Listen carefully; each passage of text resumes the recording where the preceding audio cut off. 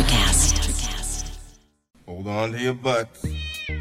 We are changing the course of history as we see it. That is what Wesley demands. Now, this affects Iris. Iris, where are you? What you feel only matters to you.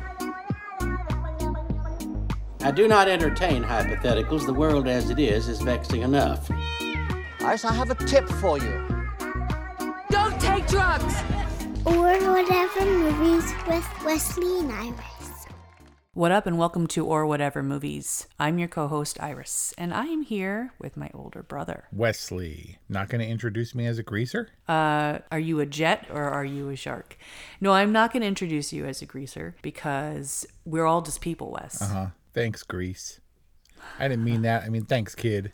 Nobody knows what we're talking about unless they've seen The Outsiders from 1983. Hasn't everyone seen The Outsiders 1983? I had not seen The Outsiders 1983 before preparing for this discussion.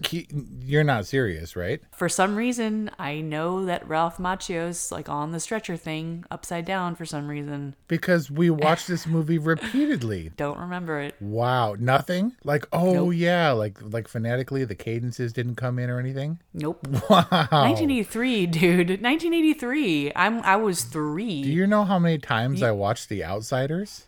I got up in the middle of screening last night and Kelly was like, aren't you going to pause it? And I was like, no, dude, I've seen this movie 1,000 times. And she was like, really? Really? Why? And you answered her because I'm curious. Why? I don't know, because Dad liked it. And he sat me down. He's like, they're cool, man. The greasers. And they have switchblades and Mustang. That car's tough. They also have butterfly knives. I mean, this is Dad's era. I actually thought it was a little bit earlier. I thought it was late 50s, but I was like, I don't know. That Mustang looks to be around 65. And apparently people researched it, and Beach Blanket Bingo being released in theaters was also 65. So that was a brand new car the Socs were driving. But for 65, Dad would have been about 20 years old. Mm-hmm. And this was before Saturday Night Fever, but he still identified, I think, with the greasers. I'm sure he did. And this is set in, well, close enough to reach Texas. Where is this set? Well, from what I can tell, at least they filmed it in Illinois. And I think there was something suggesting a sign that was saying somewhere in Illinois. Okay. It says this is set in Tulsa, Oklahoma. Okay. So it's set in Tulsa, but I do think it was filmed in Illinois. Anyway, that would have made it literally close to home for Dad.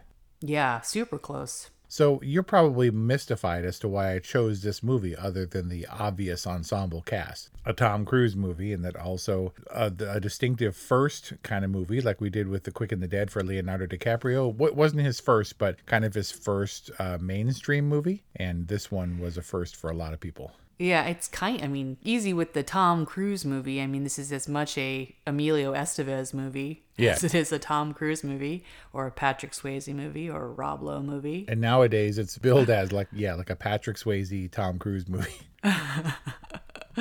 Which is funny because Tom Cruise probably has the most minor role, wouldn't you say? Of the main outsider guys, of the main greasers, yeah. I mean, in fact, I didn't even remember what his name was. Do you remember what his character name was? Yeah, he's the original Dirty Steve. There was a Steve played by Dermot Mulroney in Young Guns called Dirty Steve, and he very much looks like Tom Cruise in this role, who was also in Young Guns, who also starred Emilio Estevez.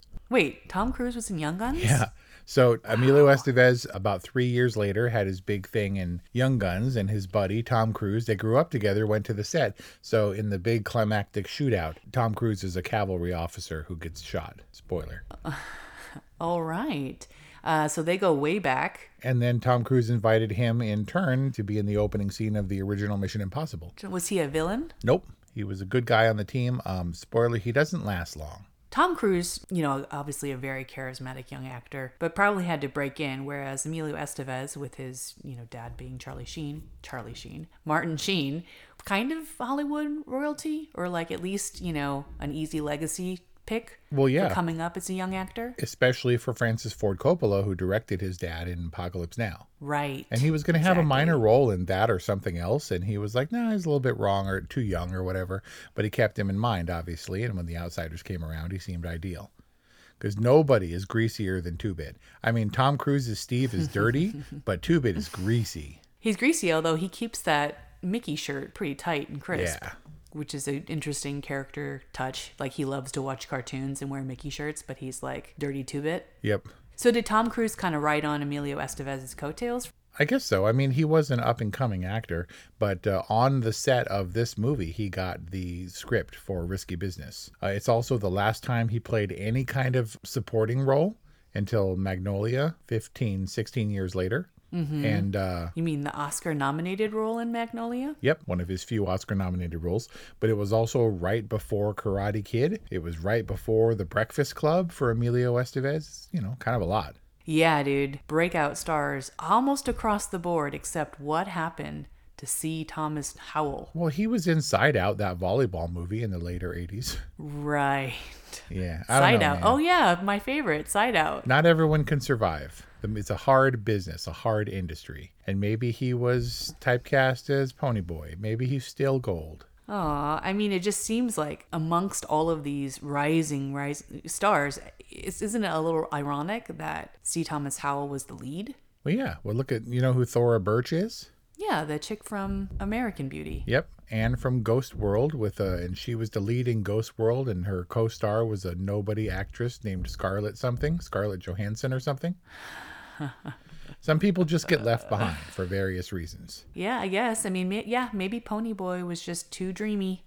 Left behind. So Cherry said, is he tough like so-and-so, or is he dreamy like you? Like, but I think she meant that he was a dreamer, right? Like he digs sunsets and all that stuff. Could have been a multifaceted term. That's some 60s girl flirting. Double entendre. Yep, it's all subtle and junk. As opposed to Dally, who was the least subtle flirter ever. Yeah, he was like all aggressive, like Top Gun style. Well, even more aggro. But then she said she was going to fall in love with him. I don't know. Kelly hit on that line too. I mean, I thought that they were planting the seed that they were going to, she was going to be like all Goonies style, confiding in the younger kid because she's really into the older kid. Like Dally was Cherry's brand. Yep. But by Cherry, you mean Cherry Valance, a.k.a. Diane Lane. What? Yep, the youngest Diane Lane ever. Young and just beautiful. Yep. In the only way that you can be when you're that painfully young. Yep, unblemished or whatever. Like, she didn't even have time to have scars or anything. Unlike poor Johnny.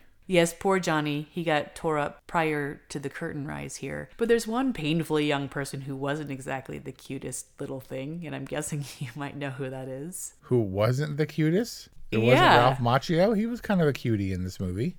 Oh, he's such a sweetheart. The little buck-toothed kid who wouldn't go away. Do you have a dime? Are you sure? Hey, mister. And then he's like, get out of here, kid. And then he puts on his sunglasses and was like, that was close. Sofia Coppola, the buck-toothed pigtail girl, almost made you guys. Exactly.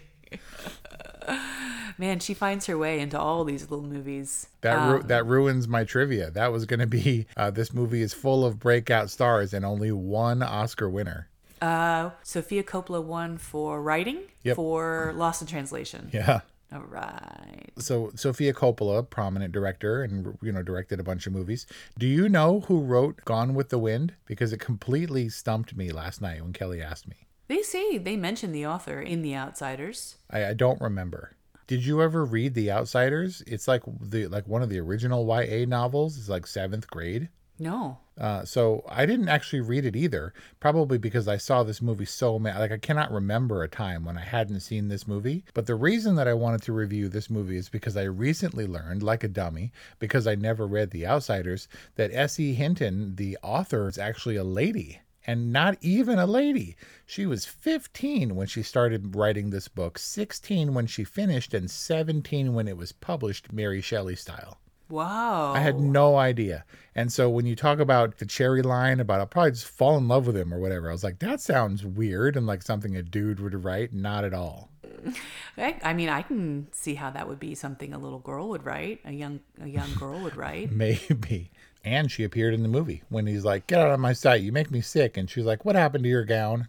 She was the nurse. It must be gratifying for actors to be able to like diss prominent behind the scenes people on screen. Yeah, but obviously it's all in fun, and they loved her. Like they called her like mom and stuff on the set. S.E. Hinton? Yeah, author? I mean, because the novel already is like, I mean, because The Outsiders next year will be 40 years old, and the novel is like 55 years this year. So she was what, a little over 30 when she was on the set, which is ancient to these actors. She went on to write a couple other things with Matt Dillon. Yeah, he was also in Rumblefish. Mickey Rourke wanted a role in The Outsiders, and Coppola said that he didn't think he was a good fit, but I'll keep you in mind. And then he was the lead in Rumblefish. Yeah, also some movie called Tex. That's the most millennial thing you've ever said. Text. And then she did another film with Emilio Estevez. So it sounds like there were some lasting relationships built. Yeah, she says she's still in contact with most of the major stars. But I mean, what does like Matt Dillon or C. Thomas Howell have to do these days? Like, why wouldn't Rob Lowe go to see her when he's in Tulsa? Oh, come on now. They're still... They're not Tom Cruise level. Nope. But Emilio Estevez has got his show. Rob Lowe's kicking around. I can't name exactly what they're doing, but I feel like they pop up every now and then. Many, many things happen because of friendly rapport and family stuff. Like you said, how does Sofia Coppola end up in this movie? Because her dad directed it. And Tom Cruise might have buddied around with Emilio Estevez. So when he got his leading role, he's like, oh, my buddy Tom Mapother or whatever. He can be Dirty Steve. So ready for your Outsiders quiz, given how well versed you are? Well, I did see it recently, so go. So of all the main greasers of The Outsiders, which one is the oldest? Matt Dillon. Nope. He just sounds older. Greaser, not counting the Socs. Right. I guess I'd have to say Tom Cruise. Nope. Ralph Macchio is older than Tom Cruise by about 8 months. Babyface ass Ralph Macchio was the oldest at 20 or 21. No kidding. He's just perpetually this little rail thin, like, when he's like a Karate Kid. When he's like a soccer playing high school kid in Karate Kid, he's like mid-20s, dude. Really? Yeah, and he and C. Thomas Howell apparently didn't get along. C. Thomas Howell was like, he's like too old and serious, because he was only 15 at the time, and 21-year-old Ralph Macchio is like... Well, they just look like birds of a feather. I didn't understand their dynamic with the Dally character. Dally was older. He was obviously wiser, right? He's tough. Dally's tough. And they defend him against Cherry, even though Johnny stands up to him when he's pestering Cherry and her friend. Yeah, but most people don't, I guess. Right. But do you know how old Dally's character was supposed to be? I'm not sure. I mean, I think he was an adult, but he's old enough to have a driver's license apparently, or maybe he didn't. I don't know if the greasers needed driver's licenses, but old enough to where that little exposition where he said, "I thought that New York was the only place I'd end up in a murder rap." Like, that speaks of history, right? That he's been around. And it seemed like he was on par with Derry, who he's like, I don't want to have to be the one to tell your brother and get my head kicked in, right? Yeah, they seemed like they were peers. So I guess Dally was obviously senior to them, and he was the person that they felt like they could come to, who would not only help them in their time of need, but who would have a plan and an extra $50. Yep. So there's the murder at the fountain. Let's call it manslaughter in defense. There was the unfortunate death of the Soc, and then they go to Dally, and Dally, I guess, has a plan for just such an occasion. He gives them $50, go get some groceries, go to this church location that he knows of. He has the times of the train, like he's got an exit plan. So they follow his directions. They go to the church. I'm tracking all of this, right? They hole up at the church. Why were there kids in the church? Oh, the kids were at a school. That wasn't the church? Nope. That burned down? Dally came and picked them up, and they were driving along in his car, and they passed the school on fire. Why did the school look all churchy and abandoned? That's what everything looked like in Tulsa, Oklahoma in the 60s. Wow. Okay, so I really missed that wasn't the church, because they set up the fire in the church. Be careful for the cigarette. So I thought that it was a burning butt ember that set the church ablaze, and I just couldn't place why all the kids were in it. It probably was. It was probably Jerry, that punk-ass adult who was like smoking and telling him, "Hey, you shouldn't smoke, son. I smoke because I'm older than you," right? And then the fire started, and he couldn't get everybody out because he was too fat. Well, that was Johnny and Ponyboy's thesis, at least. They were like, someone says, like, why isn't he helping? He's like, he's too fat. Right? And then, so, of course, I had to rush to the internet to look up Jerry, and I'm like 10 years older than that damn dude. No. When he filmed this movie. The old fat dude? He's all like 30. "Hey, son, Yeah, are you kidding me? You're a greaser, and like calls him son. That's the most heroic thing, and he like gives him advice and stuff, and he's all young.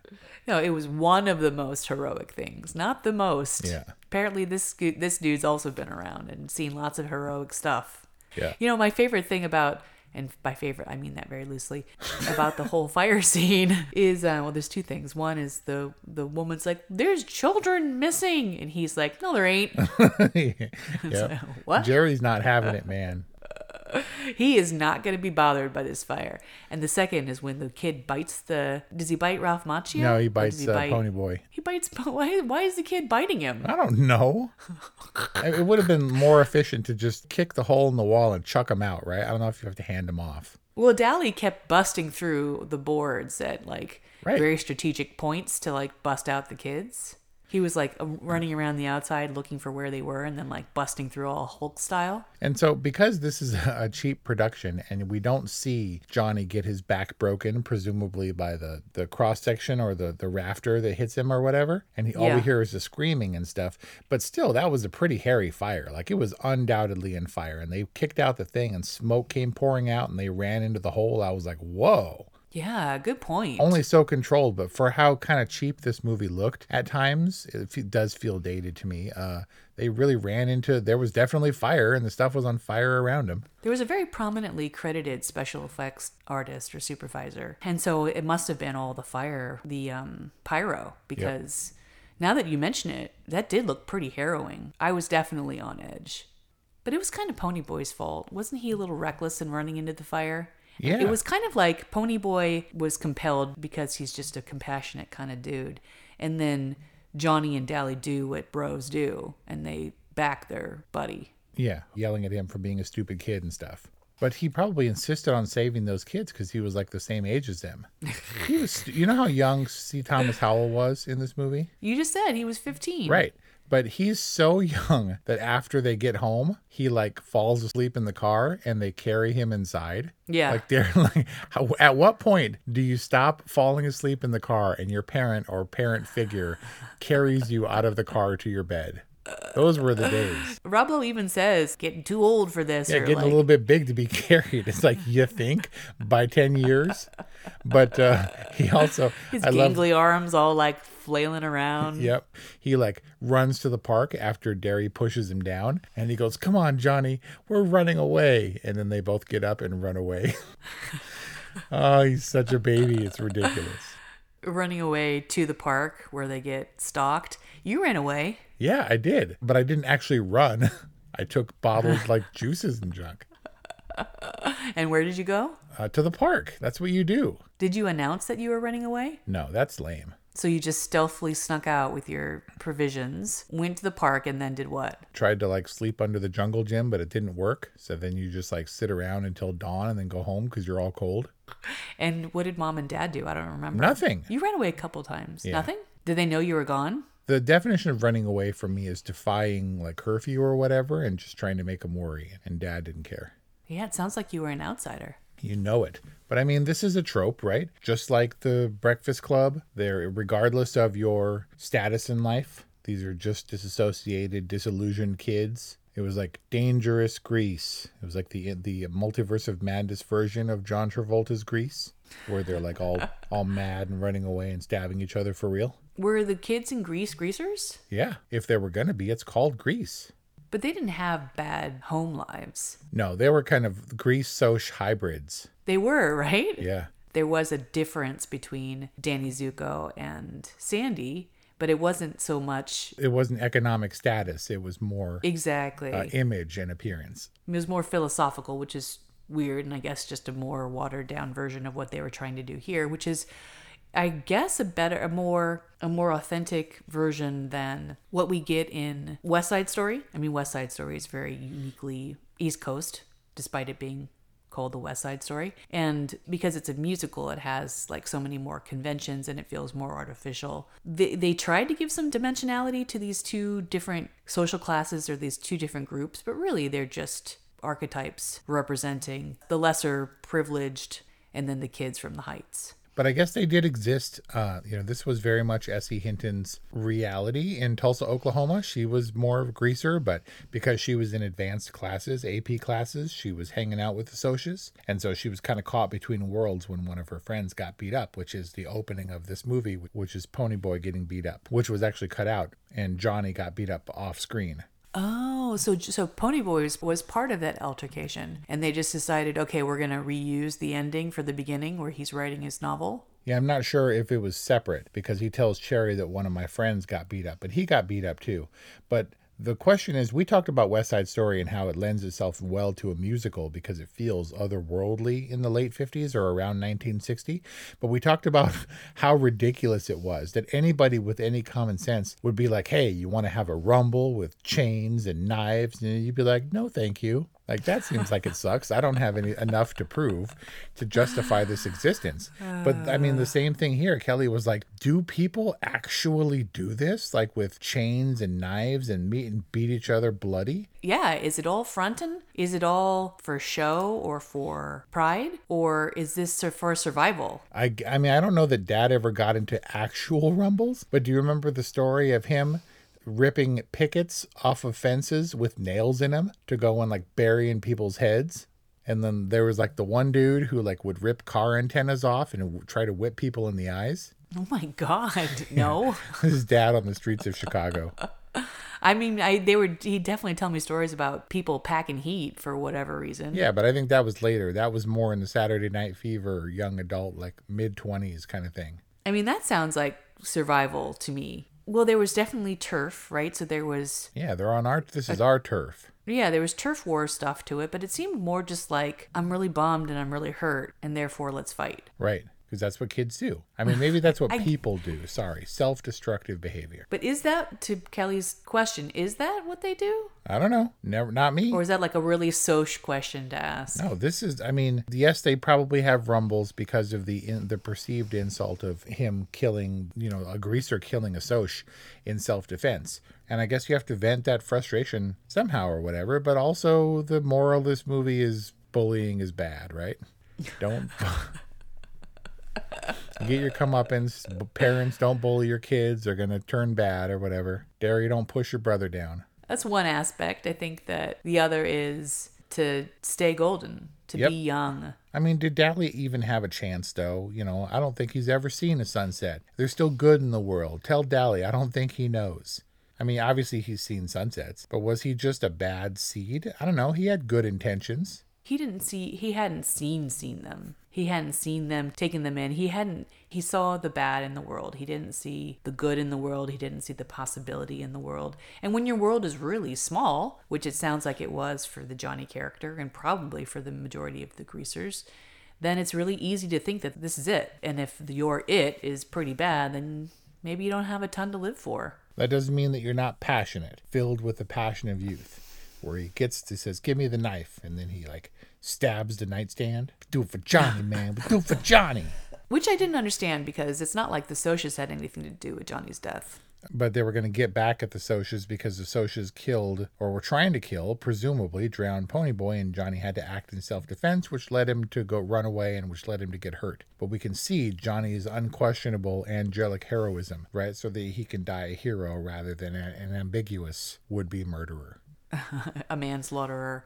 I mean, that's a pretty dangerous game to start fake drowning somebody in a fountain. I mean, how do you know how much is too much when you're threatening to drown somebody? Don't know. Never did it. Never tried it. You've always had knives. Yeah. Whether it be pocket, butterfly, or... Did you ever have a switchblade? No. Dad had a switchblade, but it was more for show. Did you ever pull a knife out on anybody? In seriousness or in jest? In self-defense. No. Once you do that, you have to follow through. The same rules apply for a gun. You don't produce it unless you intend to use it, because it escalates. Otherwise, things you show very your quickly, hand. right? Yeah. Yeah. That's tough. You're tough. Mustang's tough.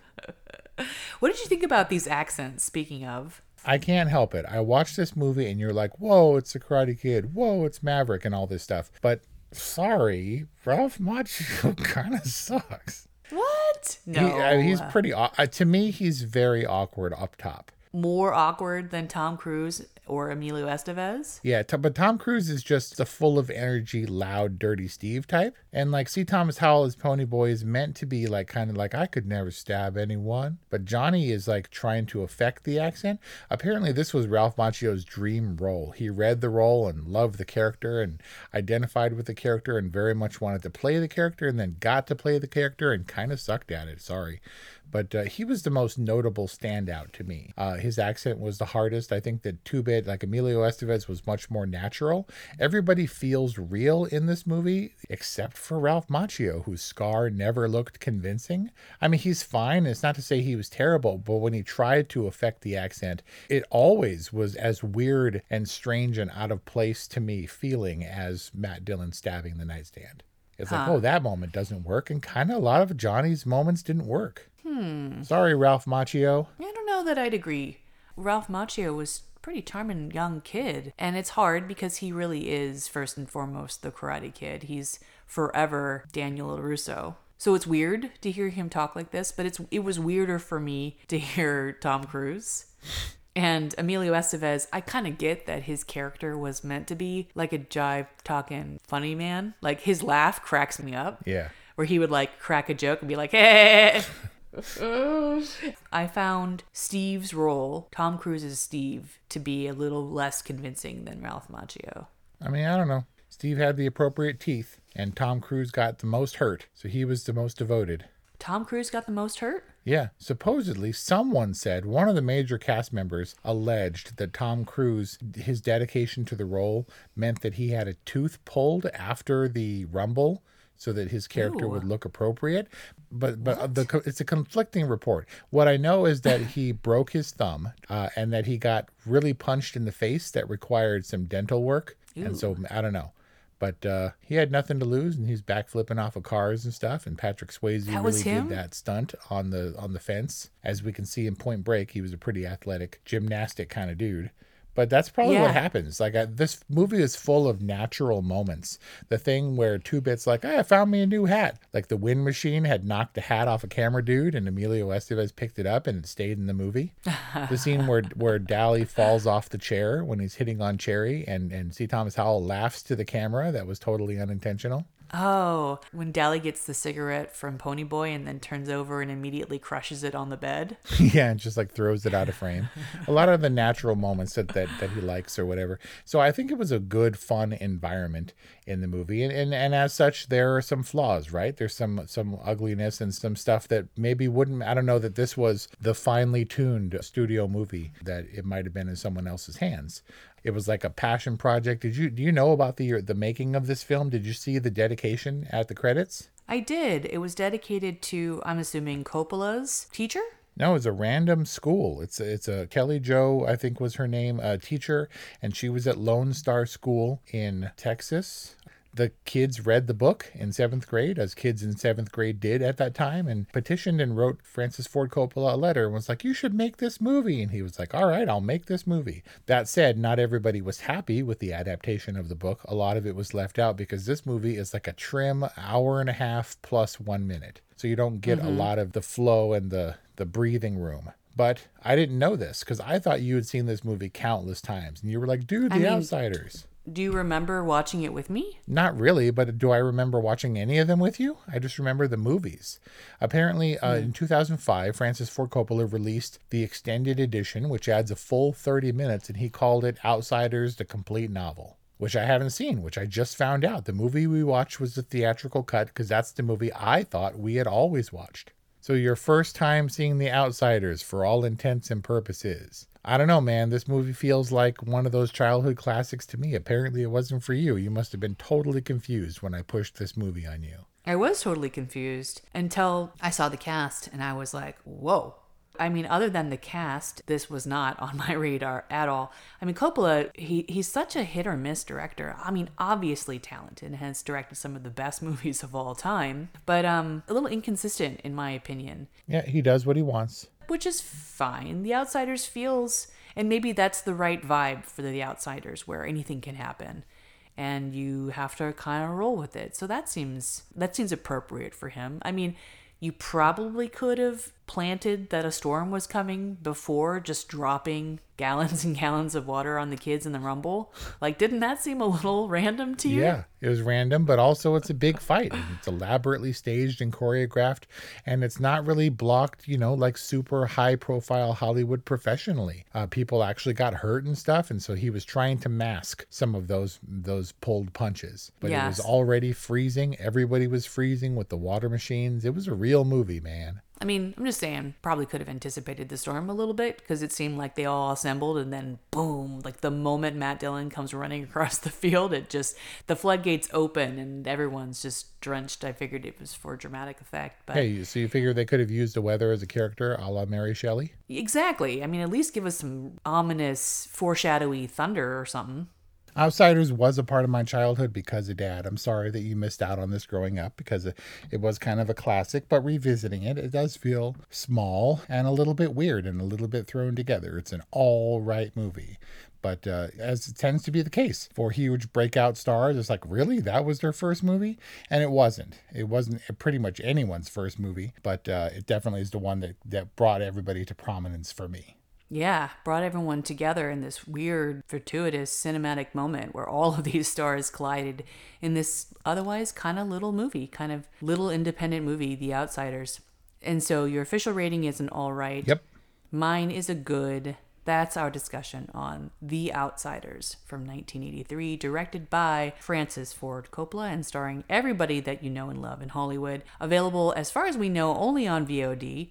So if you need Wes's Prime login, just hit us up, 818-835-0473 or whatevermovies@gmail.com. Follow us on social media @orwhatevermovies. And please support us on Patreon. We appreciate you. Thanks for listening, and we'll see you next time. Welcome to Transforming 45, the podcast that celebrates the incredible power of passionate voices. I'm your host, Lisa Boat. Join me in conversation with heart-led humans who share their deeply personal stories of transformation. Transforming 45 is here to uplift, connect, and remind you that it's never too late to write your next chapter. So get ready to be inspired, empowered, and transformed. Join me in this community where through powerful storytelling, we heal and reclaim our inherent magic. Electricast. Are you a fan of classic cinema or a young person who wants to discover the best films of all time? Do these legendary movies still hold up? On the Generation Film Podcast, two guys who grew up when movies dominated the culture share a great film with a panel of young movie lovers and see how it plays for today's generation. We discuss changes in storytelling styles, representation, the making of each film, its initial reception, and how its meaning has changed over the years. Join us as we explore cinema classics across generations on Generation Film. Electricast. Electricast.